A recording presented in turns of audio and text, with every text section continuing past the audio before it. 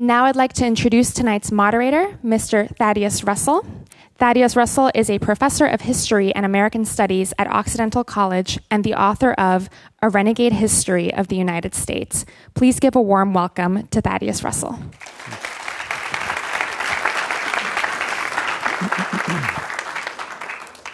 So welcome. So we thought we would start our Oxy Talks with an emphasis on popular culture and what it means in our culture today, broadly speaking. So that's why we have this topic today, and we've rounded out an amazing cast of people to talk about this. I will sure that many of you know the person, or at least know of his name, and it's certainly his voice. The person to my left, Jason Bentley, well-known person to Angelenos. Jason is the host of Morning Becomes Eclectic on KCRW. He's also the music director at KCRW, and he tells me he's very busy also as a DJ and a music supervisor for films and music events. Evelyn McDonnell is here on the left. She teaches new media and communications. Journalism at Loyola Marymount. She was the music editor at The Village Voice in the early 90s, early and mid-90s. Okay, right. She's the co-editor of 5 books and has a book coming out in July, the title of which is Queens of Noise, The Real Story of the Runaways.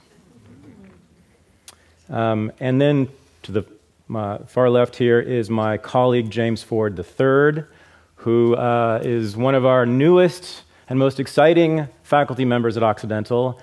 We were talking earlier about how James is one of the few scholars who takes popular culture very seriously. He is a scholar of hip-hop, among other things, as well as African-American literature. He is an assistant professor in English and comparative literary studies at Occidental, and he's working on two book manuscripts, one called Thinking Through Crisis, Depression-Era Black Literature, Theory and Politics, which was your dissertation, right? Yeah.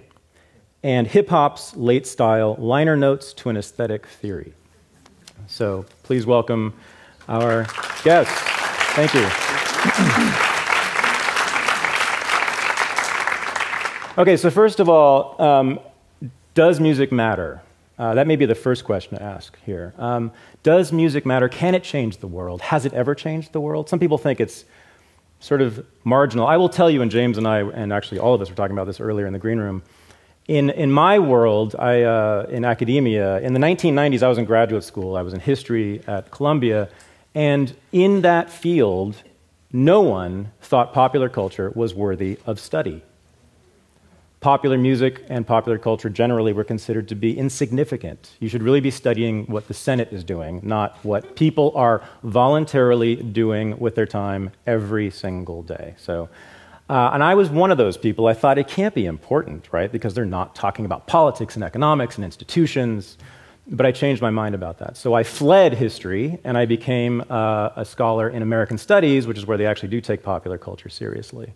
So James is one of those people, too. So let me tell you what I found out when I started to take popular culture seriously and started to apply it to my own work as a historian. This culture, this country, was founded upon a civil war over music.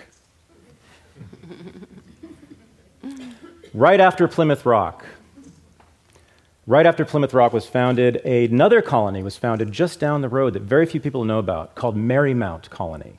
Marymount was founded by an Englishman, sort of a bad, ne'er-do-well Englishman named Thomas Merton.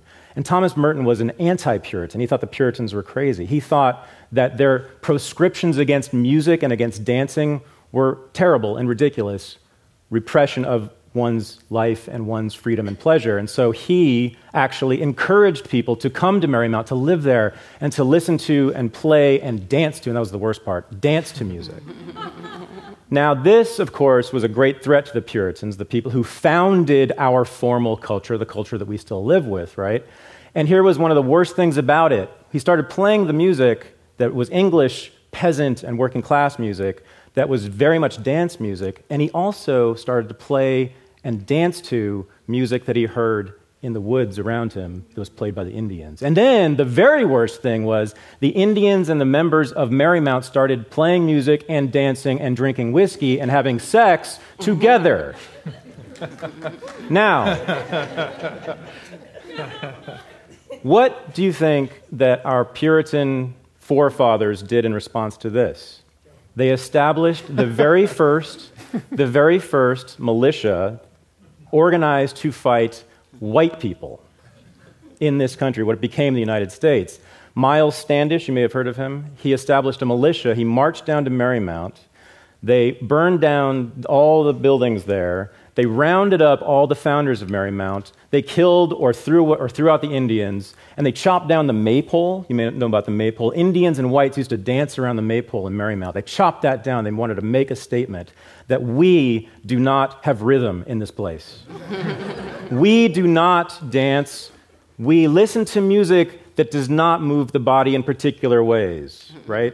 And they actually established laws throughout New England which remained in effect up until the American Revolution, making dancing illegal, making music that moved the body in sensual ways illegal.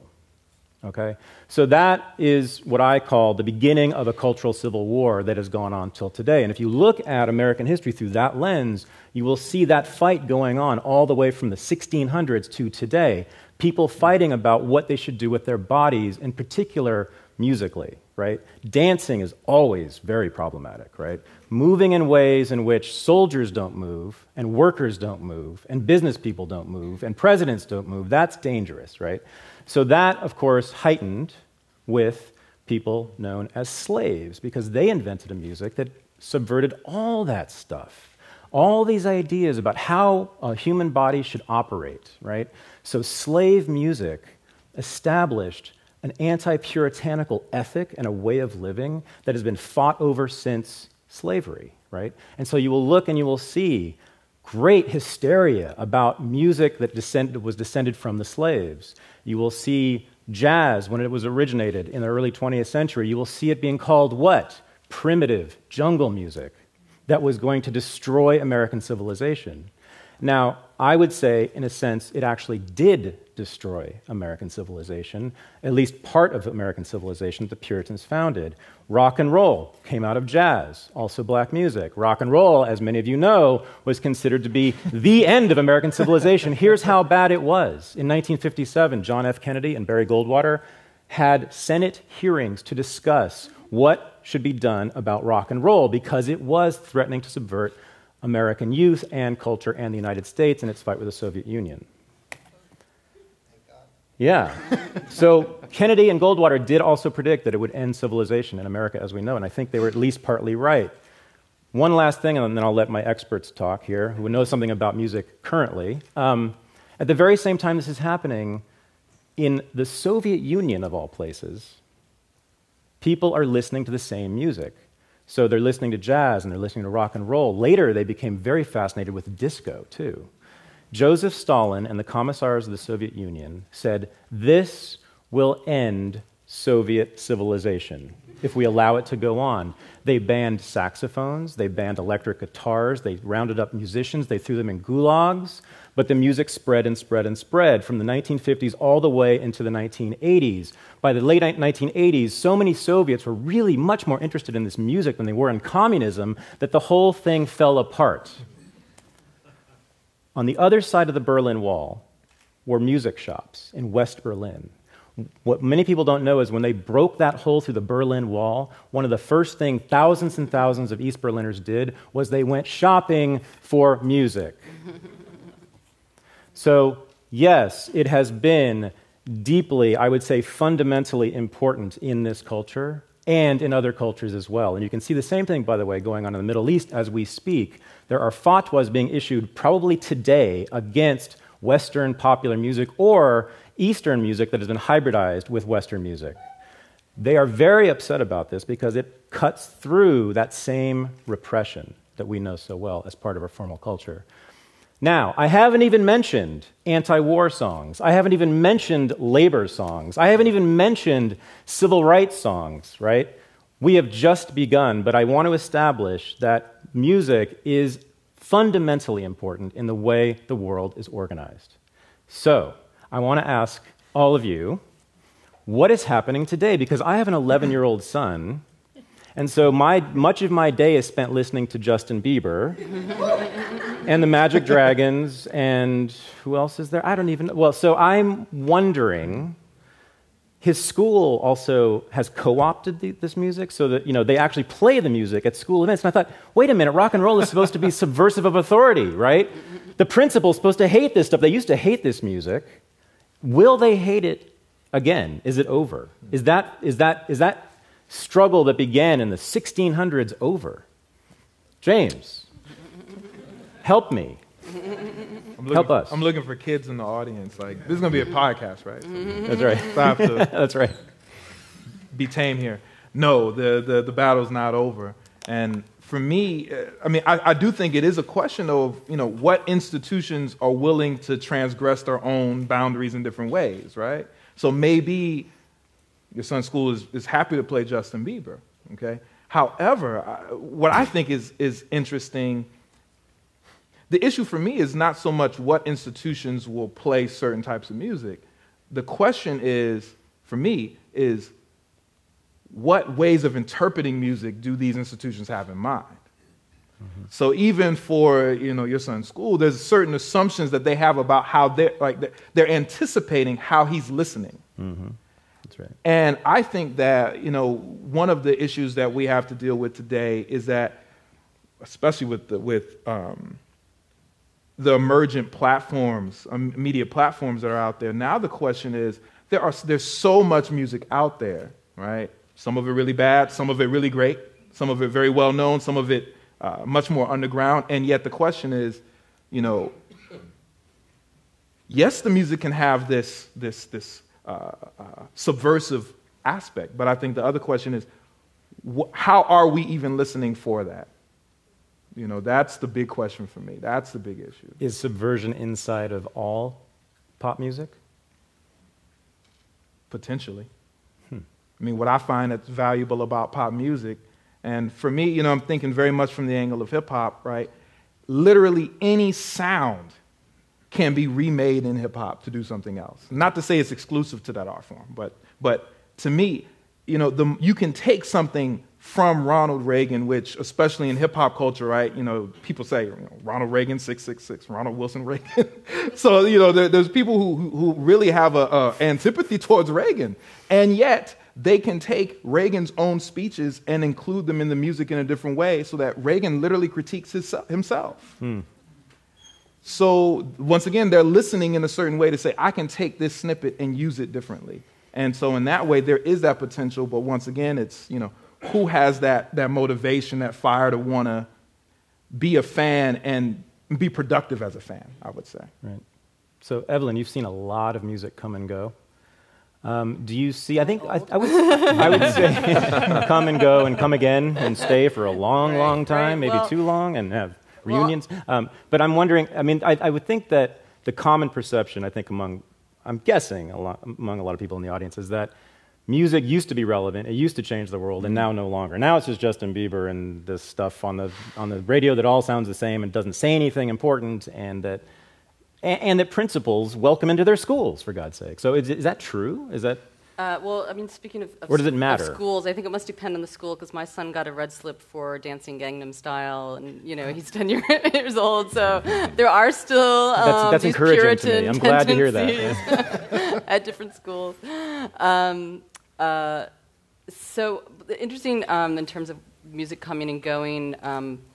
I was thinking about how important music can be right now. And in the Soviet Union with Pussy Riot and the outrage they caused and the severe sentence that was placed upon them for, playing a little punk rock song. Okay, it was in a church. Hey, if they're Unitarians, it wouldn't have mattered at all. And what's interesting, there's a lot of interesting things about that, and they are very articulate women, and they have quite an agenda, and just to read their. Did it matter that they were statements. playing music? Would they have had the same reaction had they simply gotten up in that church and given a speech? I think it mattered that they played music. I think that people could relate to it, and if they had just called it performance art, I I think they would be free today. Yeah, they might be. And it was, in a sense, it was also performance art. But, and they were very inspired by the Riot Grrrl movement of 20 years ago in the United States. So it's been fascinating to watch that movement kind of go away from public consciousness and then resurface in this global fashion. Very encouraging to me as someone who really was a huge fan of Riot Grrrl and may have participated in some events. May have participated, right? With gorilla masks on. No, I was not a gorilla girl. So yeah, I think that, and I think that the power of those original Bikini Kill songs and Bratmobile songs and Team Dresch songs, that music was just so powerful that it took decades, but now it's changing the world again. Yeah, I want to come back to sort of the music apart from the lyrics as being important, right? Because we're talking about, in the case of Pussy Riot, we're talking about words, right, being certainly important. Right. Putin doesn't like those words, but apparently you're saying the music also gives it power, those words power. So Jason, so Jason's background is in college radio, which may not be surprising to anyone. And I grew up in Berkeley, home of CalX, one of the, I'd say, most important college radio stations. And that was in the 80s when I was there and listening. And this was sort of the era of punk rock, and I remember ska was very big in Berkeley. And a lot of that music was very, very political, right? Punk certainly was. But even ska at that time, if you listen to, all the ska music coming out of England that we listened to, that we loved in Berkeley, was very much political and a lot about race. But I and many of my friends judged music based on the political content of its lyrics. So it was uncool to listen to music that was not political in some way, right? Until REM came along, when you couldn't understand anything they said anyway, so that was fine. That kind of broke through that. But so Morning Becomes Eclectic, generally speaking, is not really explicitly political music that you play. And I'm wondering if that even matters, though, right? I'm wondering if there's something socially important about music that talks about love or talks about relationships or talks about the LA weather or traffic or anything else. Does music in itself, just the sounds of it, is that important socially, do you think? Sure. Good night, everyone. No, if I could go back to 1988 really quickly, which was a very big year for me, huge. The summer of '88, two things happened. I started volunteering at KCRW. Growing up in Santa Monica, KCRW was totally a downtown for me. The music of Tom Schnabel, the radio drama of Joe Frank, it was compelling. It was different, and I just naturally gravitated to it and began as a phone volunteer after high school. Later in the summer, I headed off to Europe with a backpack and a Eurail pass, which I would recommend to everyone at any age to do. First stop was England, and in London, something called acid house came to my attention, and this was a pop music phenomenon in England and throughout Europe. And it actually was a psychedelic interpretation of an American music called house music, coming out of Chicago and New York.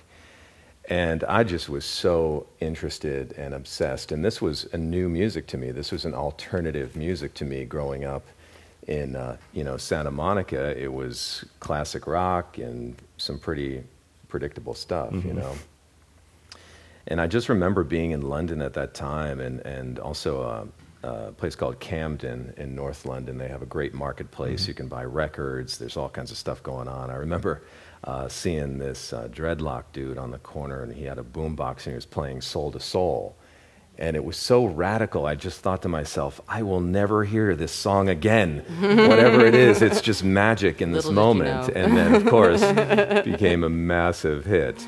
But it changed my life, this music movement. I came back to Los Angeles and got very involved in creating the dance music culture here in LA, the warehouse scene, and what became the rave scene.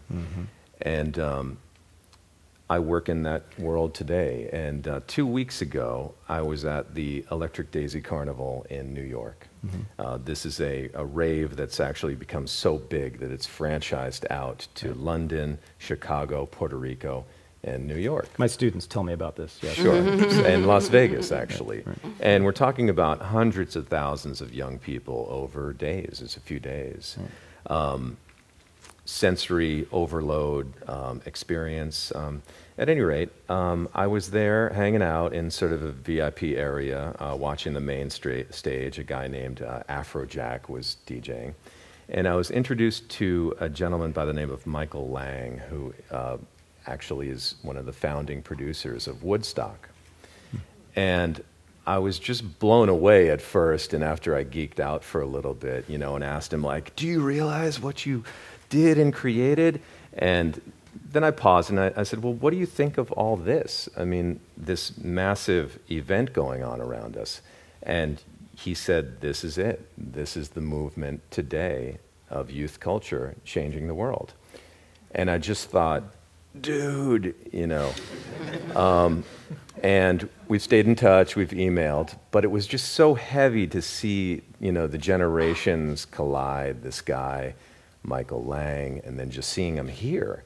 I couldn't believe that he really made it a point to go out and be front and center at a massive rave. Okay, now critics would say that it's a bunch of kids doing drugs in a warehouse and dancing to music.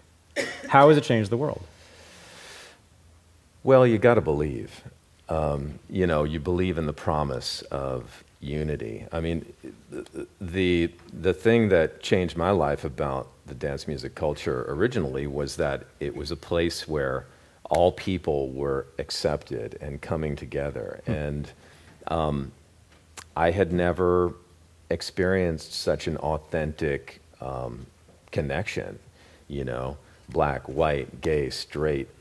I mean, everything was, and there was, you know, there was just acceptance and unity. And it was within this world, this world had so much potential, and I think it's in that we felt like we could change the world. Yeah. So I'll just say, so in my research for my book, I found consistently over about a 300-year period that by far the most integrated racially and otherwise public spaces in the United States were saloons, music halls, and discotheques.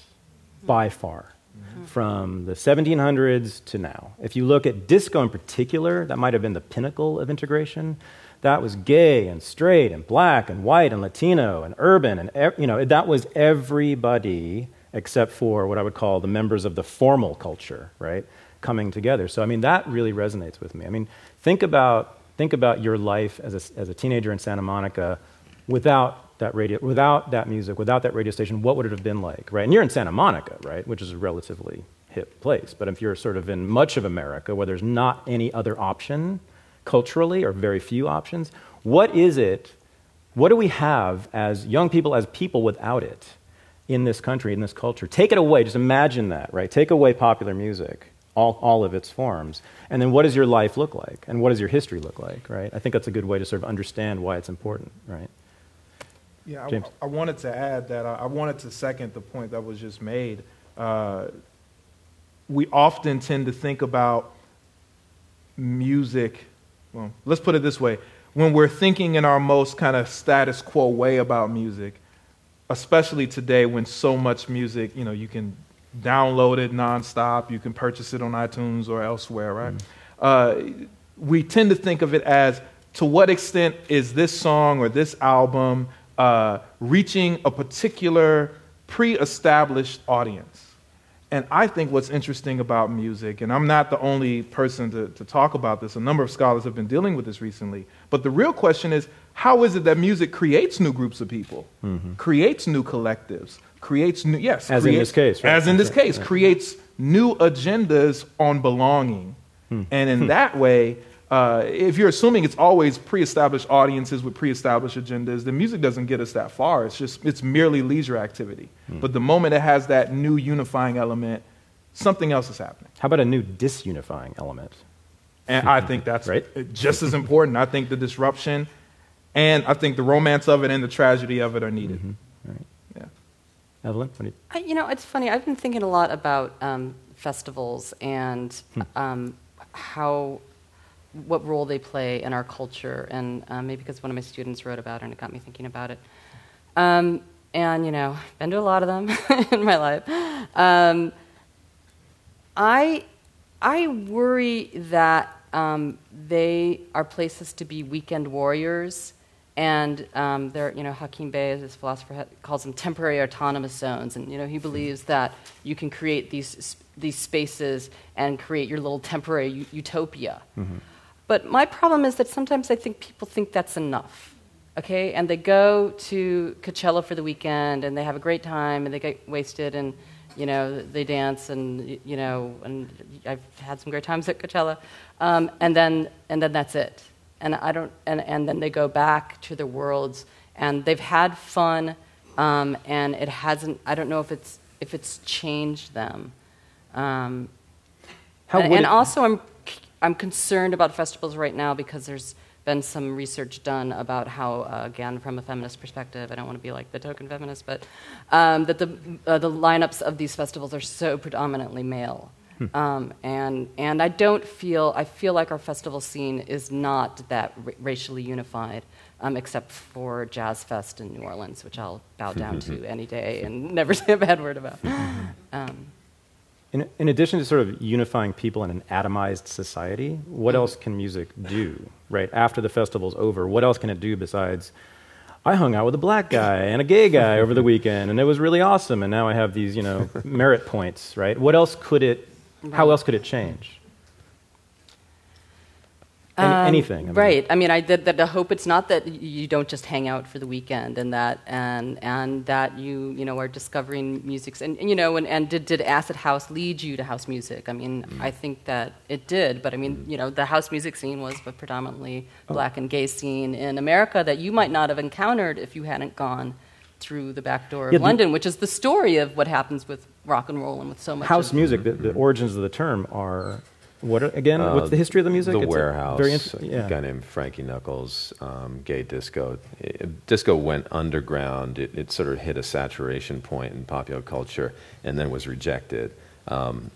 Notably, there was a ceremony set up by a Chicago radio station. Disco sucks. Disco sucks. 1979. And everybody bring your records down to the Puritans Wrigley. Were rockers in that scenario. That's exactly right. That's exactly right. Yeah, no. So when it went back underground, it transformed into house music, essentially. But in this country, it was African American. I heard that it was sort of the term came from. It was the music that people invented and played inside their houses and had parties around inside their houses, not just warehouses. But maybe I'm wrong about that. I don't know. I'm right. Yeah. Good. I'm glad I'm right. I'm really interested. I've also been thinking a lot about disco because of the Daft Punk record. Yeah. So interesting and great. Grossly understudied topic in academia, disco. Right. Although, really? Although there was a pretty good book a couple of years ago about it. There's a couple good books about it, but yeah, it's also really interesting because to me it's really a global music, even though that it doesn't just have American roots as opposed to rock and roll or jazz, and that like the Giorgio Moroder track on Daft Punk, interviewing him, and the importance of German music and French music and of Jamaican music and sound systems, dub systems. So I'm very interested in that aspect of the dance culture. Mm-hmm. But I can't say I've seen a lot of politicization at the ultra music festivals I've been to. Mm-hmm. Mm-hmm. Yes, so it's I think you get a sense of how important something is when it gets criticized, right? How much something gets criticized sort of always tells me that something's up, something's important. So if you look at the history of criticism of pop music, so guess who the leading critic of disco was in the 1970s and early 80s, who actually organized rallies and campaigns to ban it? Jesse Jackson. Jesse Jackson, actually, this was one of the major campaigns of push, was to ban disco. Lately, in the last 10 to 15 years... How did he justify that rally? Well, guess. I need to know this. Guess why Jesse Jackson didn't like disco. Because it was raunchy and sexual, right? And And he was very interested in making African Americans appear to be not those things, right? It was, for him and for many civil rights leaders, it was playing into those stereotypes, right? Again, stereotypes that actually subverted the Puritan tradition, right? If you like music and you're not repressed about sexuality in your body, that's a bad thing, right? According to Puritans. So we must be the opposite of that. So that was really where it came from. It was an assimilationist, in my view, move. And if you look at, I've written about this for the LA Times actually, if you look at the criticism of hip-hop, especially in the last, well, sort of in the 90s and early 2000s, again, it was Al Sharpton who led the way. He had actually a march on Universal Records here, asking them to ban, to shut down hip-hop, commercial hip-hop, anything that was sexual. Well, if you shut down any pop music that's sexual, right, what are we listening to, right? Not much that isn't classical European music. So to me, this comes back to this point about, like, there's lyrics, right, and what is said, and then there's something about the sound itself. The sound.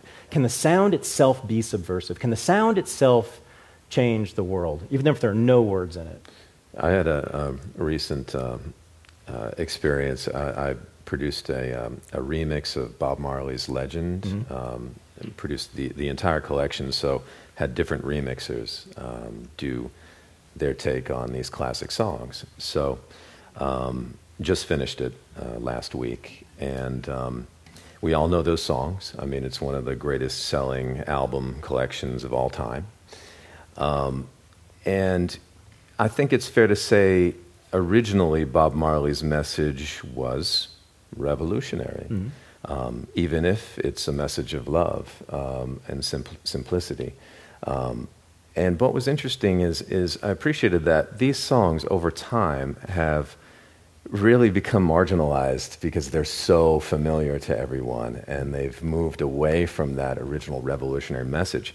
But in the process of remixing them, I felt like a revolutionary spirit had been, reinstated into this material.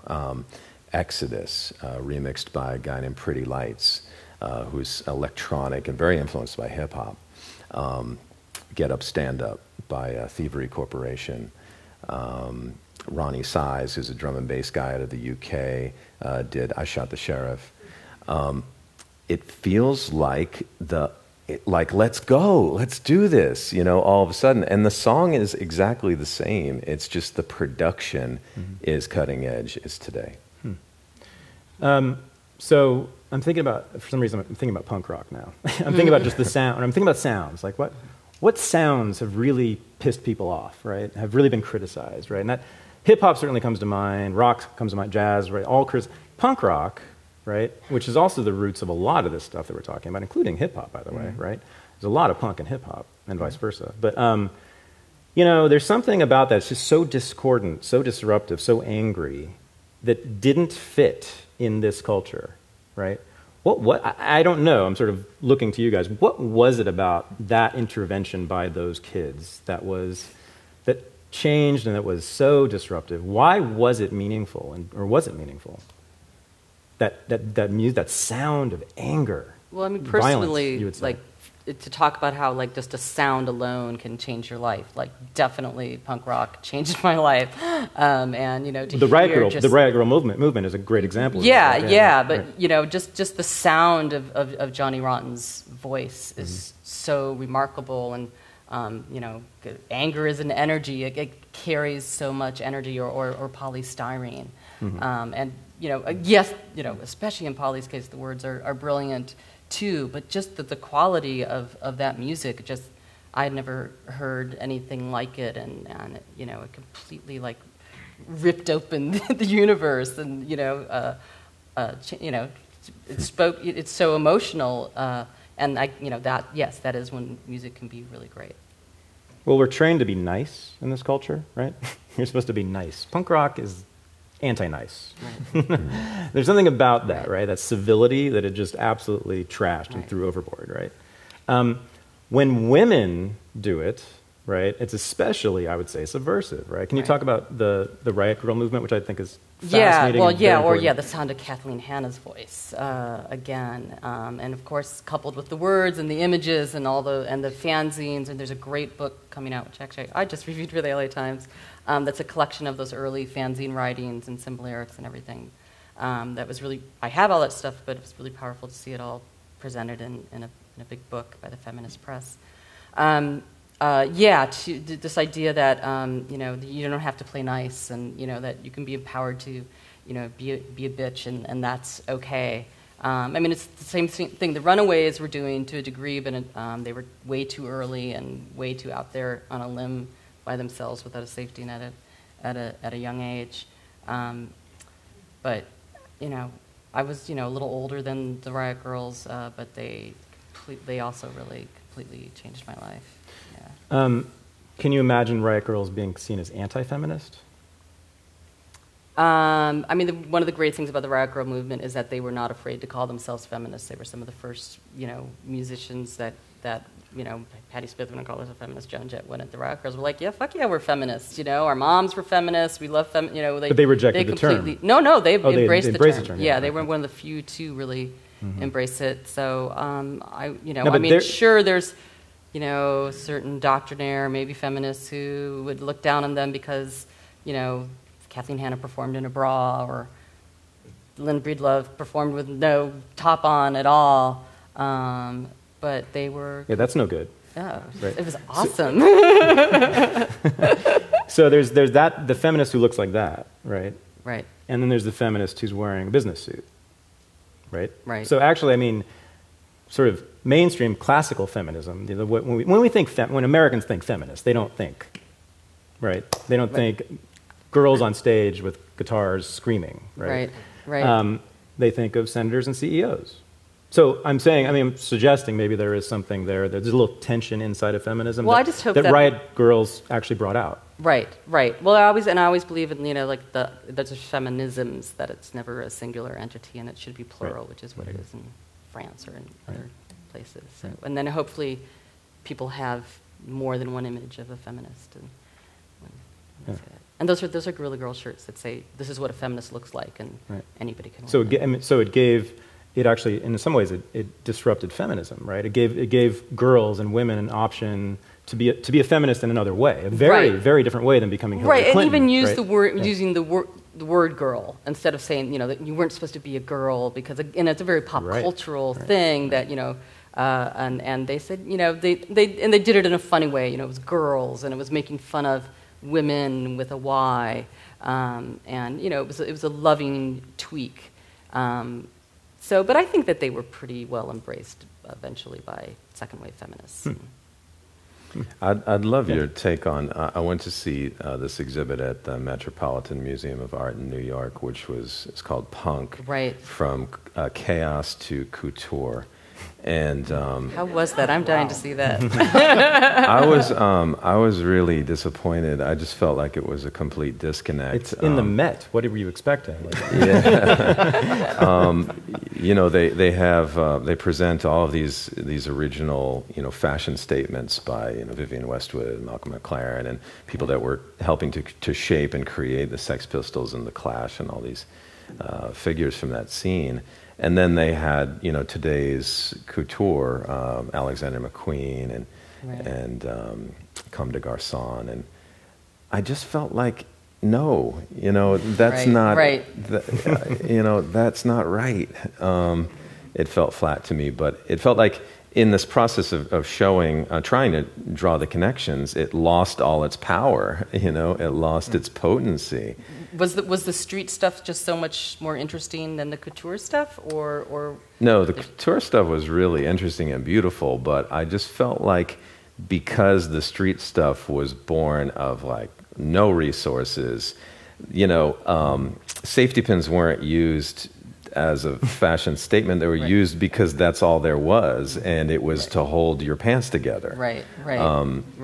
I just felt like all of that raw energy had just disappeared. And one of the great things about punk was that, again, in a feminist value, was that it allowed you could be ugly. it made ugly beautiful, and that it was okay, that you didn't have to just be concerned about looking. So for that to get subsumed into the fashion world. I mean, that said, I think there's really brilliant fashion designers, and Alexander McQueen is one, and I'm not necessarily opposed to it, but I know there's been a lot of criticism of the exhibit, and I actually really want to see it. Because Speaking of making the ugly beautiful, James has done work on on hip hop and what have been called sorrow songs, and I would love for you to just give a brief talk on that. Okay. Well, first off, W.B. Du Bois, who is one of the most important 20th century intellectuals, period, right? Like when Einstein calls you smart, you're smart. Okay? So they were friends. So were they really? Yeah. Einstein and Du Bois? I never knew that. Yeah. Thank you, James. At the turn of the 20th century, Du Bois lived to be 95. Okay, so he was born in the late 1860s, died literally the week of the March on Washington. In 1903, he published a book called Souls of Black Folk, and he ends the book with an amazing essay called The Sorrow Songs. And he's talking about the Negro spirituals, right? The slave songs you were just discussing earlier. And in many ways, if you go back and read that chapter, you can literally go on Google and just type in Souls of Black Folk full text and find the Sorrow Songs chapter if you wanted to look.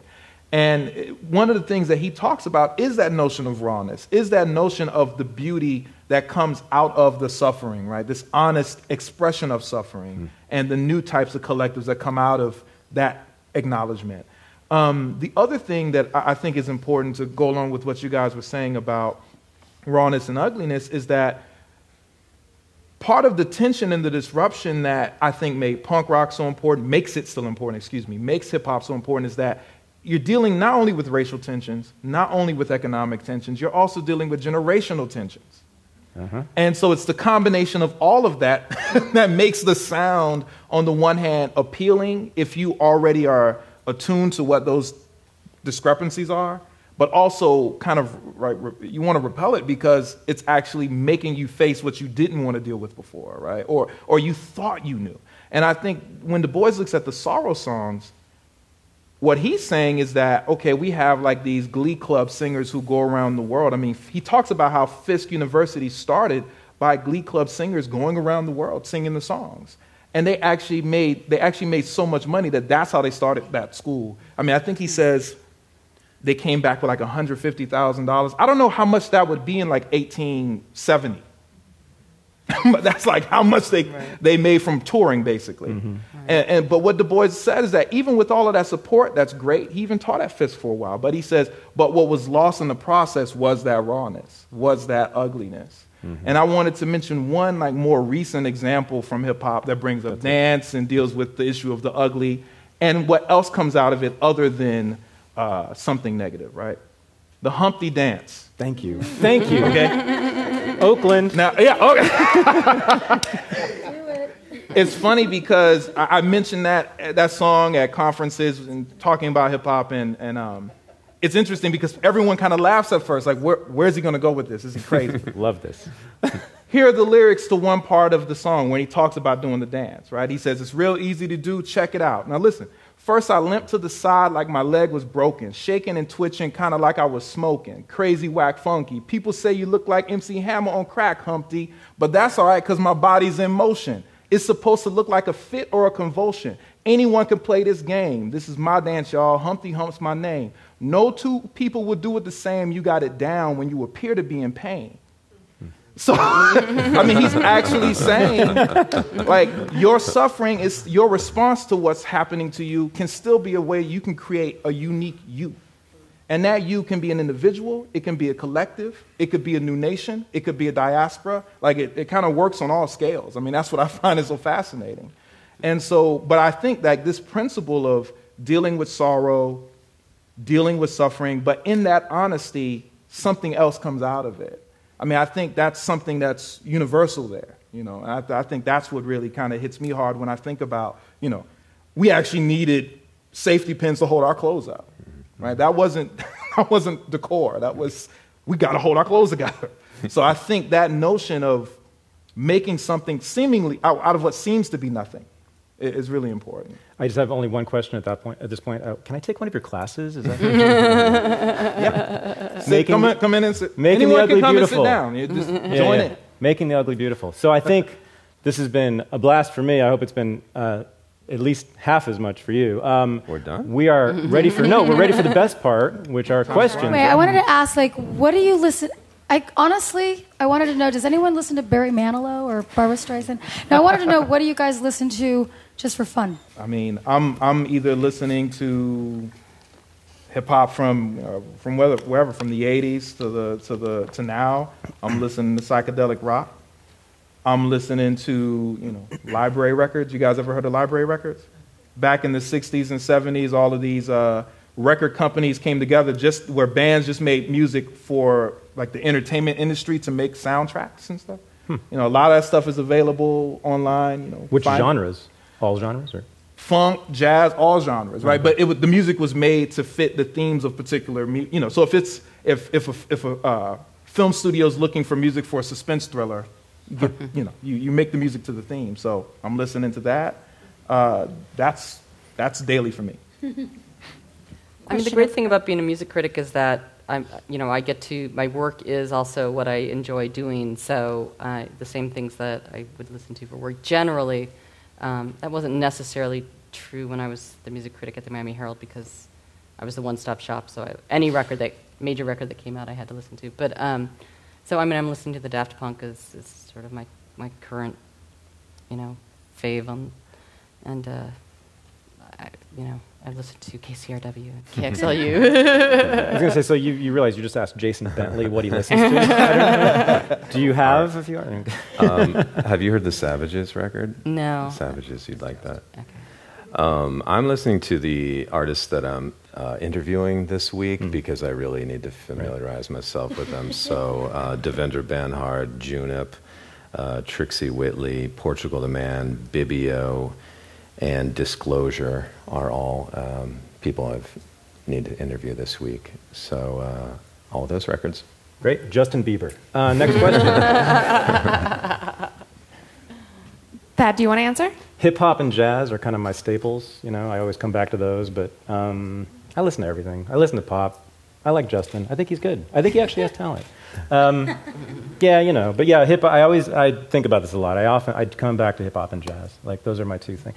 Hip-hop, I kind of grew, that's kind of my generation. So, I was really, when I was, like, in 1979, I was 14. So, that's what I grew up with. And then later, as a young adult, I discovered jazz and actually sort of learned how to hear it. At first, for a long time. Okay, I'll tell you my John Coltrane story. So I heard about John Coltrane. He's the greatest genius in the whole wide world, right? And everybody needs to listen to John Coltrane to be an educated human being. And so I was like, okay, I went and bought a Love Supreme, and I put it on the record, and I listened to it. I was like, okay, this is a fraud. Like this like, people are pretending this guy's a genius when it actually is not even music. And I have now discovered this worldwide conspiracy, right? That John Coltrane is a genius conspiracy. But I don't know, and I let it sit. I let it sit in my head for a while. And I remember one day I was living in New York. That helps. When you move to New York, you start to hear jazz a little better. I think. I don't know, maybe that's romantic, but that's what happened to me. And I remember lying on the floor and listening to the jazz station in New York City, and I just said, oh, there's a solo. Oh, he just went from this place to that place in a really unexpected way, but I actually followed him all the way. So I learned about improvisation, and I learned about what that meant, not in a technical way, but sort of emotionally. So those are still, if on a desert island, those are the ones I will take. Question over here. If you grew up in the 80s, you grew up on Live Aid, Band Aid, the Amnesty International Tour, what have you, Public Enemy, NWA, right. The Clash. Right. So music then tried to change the world, which is the title of this thing. Right. Do we really think today that Tiesto or Daft Punk or Taylor Swift or Rihanna, whomever, do we really think that music can still change the world? The world is changing, and it's an inevitability, and music and people are powerful instruments, and you say Tiesto. I'm not necessarily a fan of Tiesto specifically, but there's no doubt that the guy brings together people in a profound way. The energy is unbelievable. And I just think the simple togetherness of it is changing. Small ways, perhaps, but powerful nonetheless. I mean, in my view, I mean, part of the challenge we're having in even thinking about how explicit must the music be about political change. I think part of our issue, when I say our, I mean the United States, in period. Part of the issue that we're having now is that actually we're being numb to subtlety. And so I'm not saying that artists shouldn't make direct political statements. If it's a well done song with a brilliant political statement, I'm all for it. Yet at the same time, I worry that while on the one hand absolutely Public Enemy, hands down, one of the most important hip hop groups, period.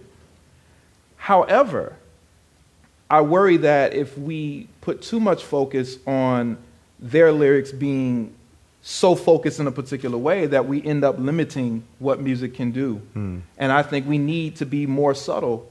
We need to develop our feeling and subtlety so that we can hear those riffs when the music goes in unexpected places, right? Whether it's whomever that's on the popular culture, a mainstream musical scene or underground scenes, right? Because here's the other thing. Sometimes we can be so explicitly focused on one type of political agenda, we don't even see how we're parodying ourselves, right? Need I say Flavor Flav? Okay? So nobody knew in 1988 when Public Enemy was at their peak that we would have Flavor of Love a few decades later, right? So in other words, to me, Flavor Flav doing that later doesn't compromise. Well, some people would say it compromises. But my point is that the music still stands for it still stands, right? It's still valuable. However, sometimes being unwilling to deal with these other complexities and contradictions gets in the way of us thinking about the complexities and contradictions of ourselves. So I want to say, yes, we need the direct political music, but we also need to be open to a new way of understanding the political in music, period. And most of it won't be that direct, and that's not necessarily a bad thing.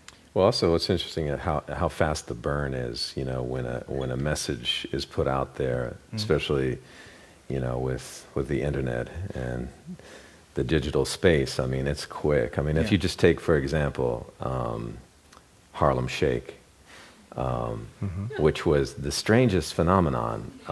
You know, I went to see this Kid Bauer downtown at the Hard Festival, which is a rave, last year in the summertime. And by December, this Harlem Shake track kicked off as an internet meme. And it's interesting, the track begins, it's the form of music is called trap, which is an interesting hybrid of hip-hop and electronic. It's sort of a great bridge between electronic sounds and hip-hop. And I heard at South by Southwest a DJ named Just Blaze, who's brilliant, actually played like your typical old-school hip-hop set and then mixed into trap and then went more electronic. It was so great to hear. I wish I could describe trap to you better, but it's sort of like the offbeat snare. It sounds like bass music from, you know, South Florida or something like that too. But anyway, Harlem Shake became this internet meme. Everybody was doing the Harlem Shake. And it begins con la terroriste, with the terrorists. It's like con la terroriste. And then it kicks off, and the gimmick on the internet meme everyone would be like, you guys would be mellow at first, and then the track would kick, and all of a sudden it was chaos. And everybody did that. You know, sports teams did it. Everybody submitted their version of the Harlem Shake. Anyway, I don't know about the, you know, transformational power or political message of the Harlem Shake, but nevertheless, it was interesting how fast that thing went from 0 to 150 and then gone, you know, done. So it's funny to see how fast things burn these days. I sit at a computer and do CAD drafting all day, so I listen to my iPod. To keep it fresh, I trade iPods with other people in my office, 25-year-olds, 60-year-olds. There's 2 bands that are common to every iPod, Pink Floyd and Led Zeppelin.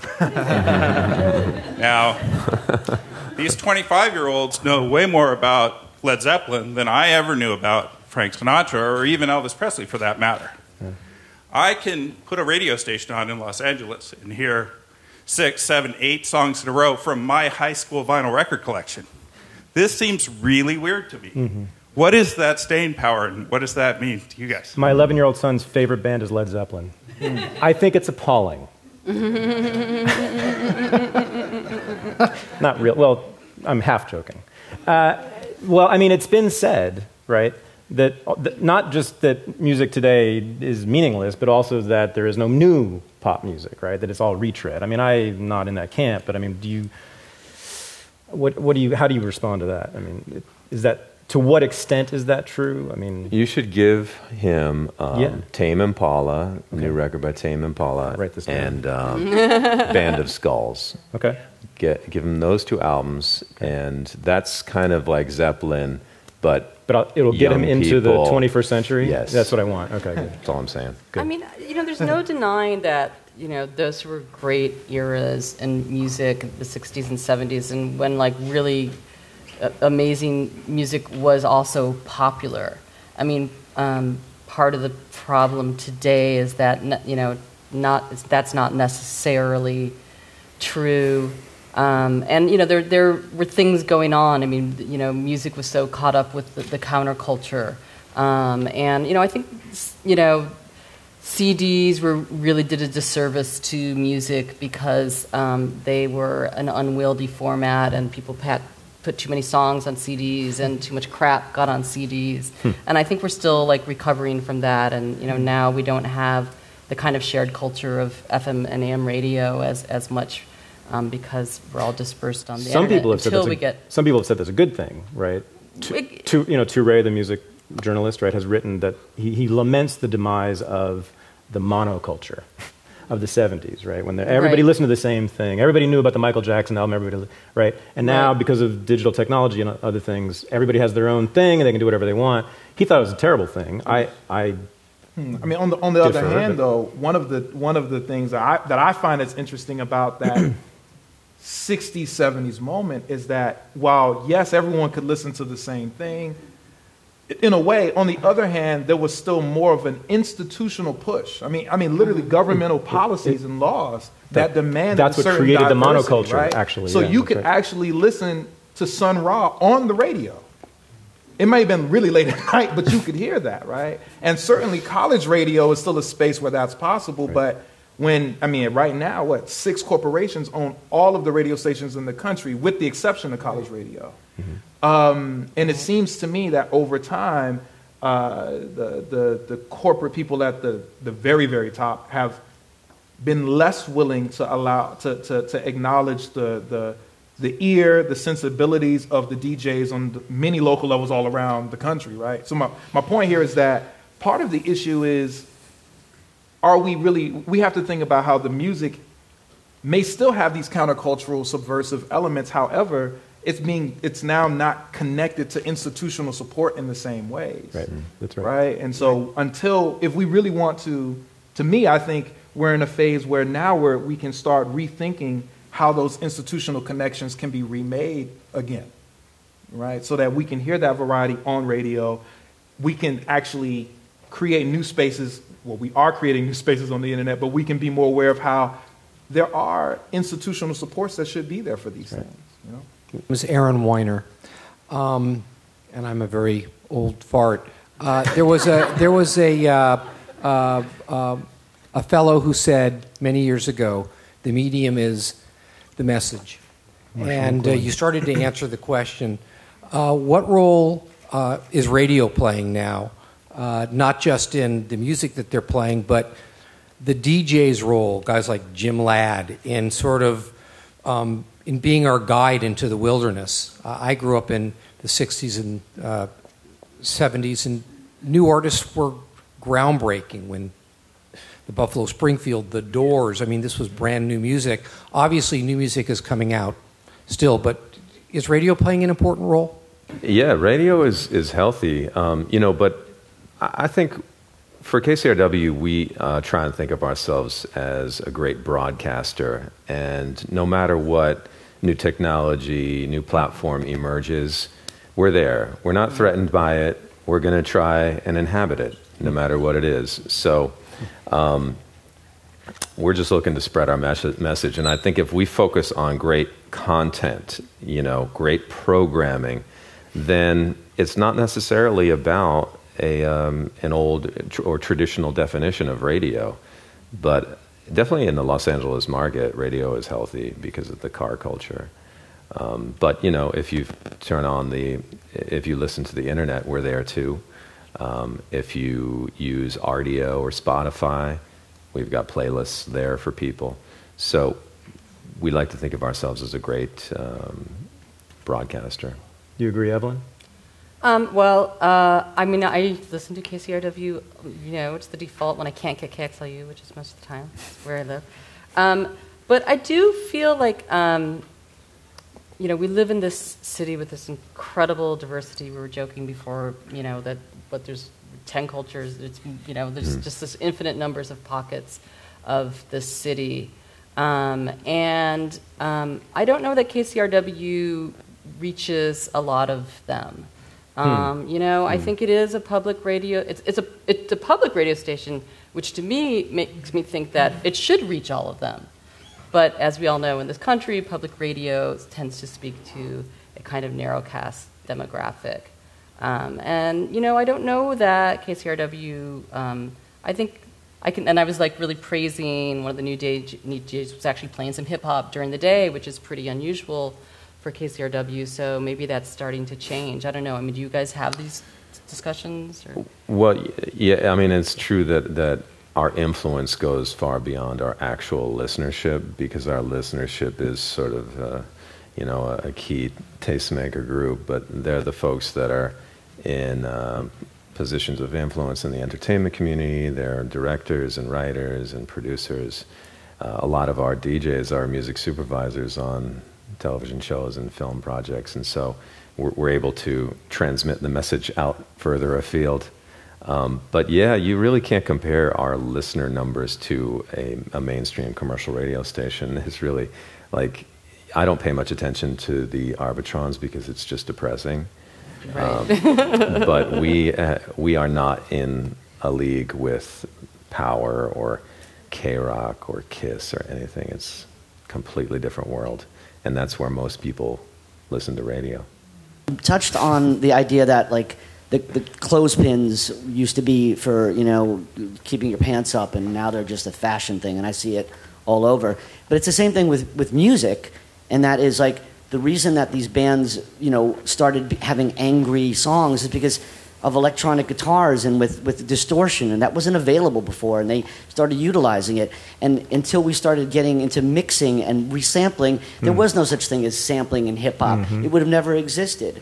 We would have kept using drums, but we wouldn't have had this computer era. And a lot of stuff everybody's talking about is derivative because they're sampling and redoing things and making new music with what the technology they have. What do you think technology plays in music and how we experience it? We also have to be careful as far as what do we even mean by technology. I mean, Beethoven playing a piano is still using technology, right? The question is maybe the question you're concerned with is how do certain technologies that we don't consider to have a long staying power now that they're here, what do we do with them, and how do they change the way people make music and listen? And to me, I think that, especially if we're thinking about hip-hop, but I don't think this point is just restricted to that particular genre, but part of the reason why I think sampling became so important for hip-hop when it really took off in the mid-'80s to the present is precisely because you had a whole generation of people trying to rethink their past. And so the question isn't, is this type of technology making the music that comes out derivative? I think the issue is you're talking about an art form where for the music makers, the actual producers, the beat makers, they are obsessed with history. Any top hip-hop producer has a house full of records, at least one house absolutely full of records. And one of my favorite hip-hop producers ever, Jay Dilla, his mother, he passed away in 2006, and his mother talked about how he collected his first record at like 4 years old. And that by the time he died at the age of 32, not only did he know every song, right? Not only did he have all his albums in alphabetical order, et cetera, he knew every song on the album. He knew all the details of where it was recorded, who were the personnel making the music, et cetera, et cetera. He could tell you everything about any album he owned. And so the point I'm making here is that, to me, that technology, the way that technology was taken up was to deal with a very serious problem, which is the Reagan era is not being very nice to us. How do we rethink who we are and where we're at? And in that way, if artists can keep finding the technology to help them creatively explore the problems that touch them, we still can have great music. It becomes derivative not because of the technology, but when people just use the technology in ways that don't deal with their lives. That's when it becomes a problem.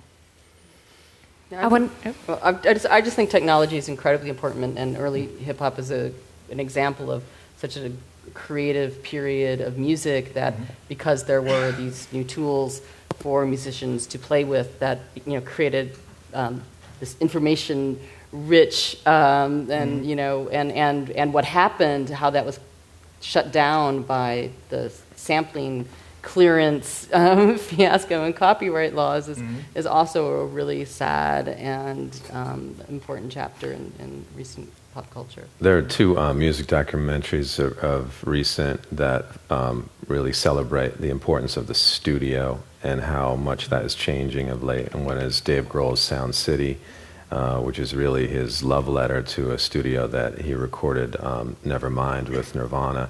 But many, many albums have been recorded there, very influential albums, and it's a place in Van Nuys. But also, I spoke at Sundance with the founder of Muscle Shoals, and he was really lamenting the change. I mean, he had created a community there at the studio of songwriters and performers and made records that changed the world. I mean, it did, that sound. And when I asked him about what he makes of the changes in studios closing and digital technology, and he did not have an answer. He really felt sad.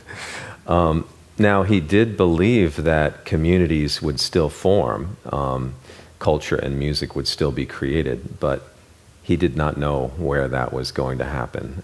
Is it online? How are people going to make this powerful connection? And potentially change the world. But it's interesting, since two of those documentaries this year were all about this community space that was the home for so many special albums over the years. Thank you so much. Have a great night.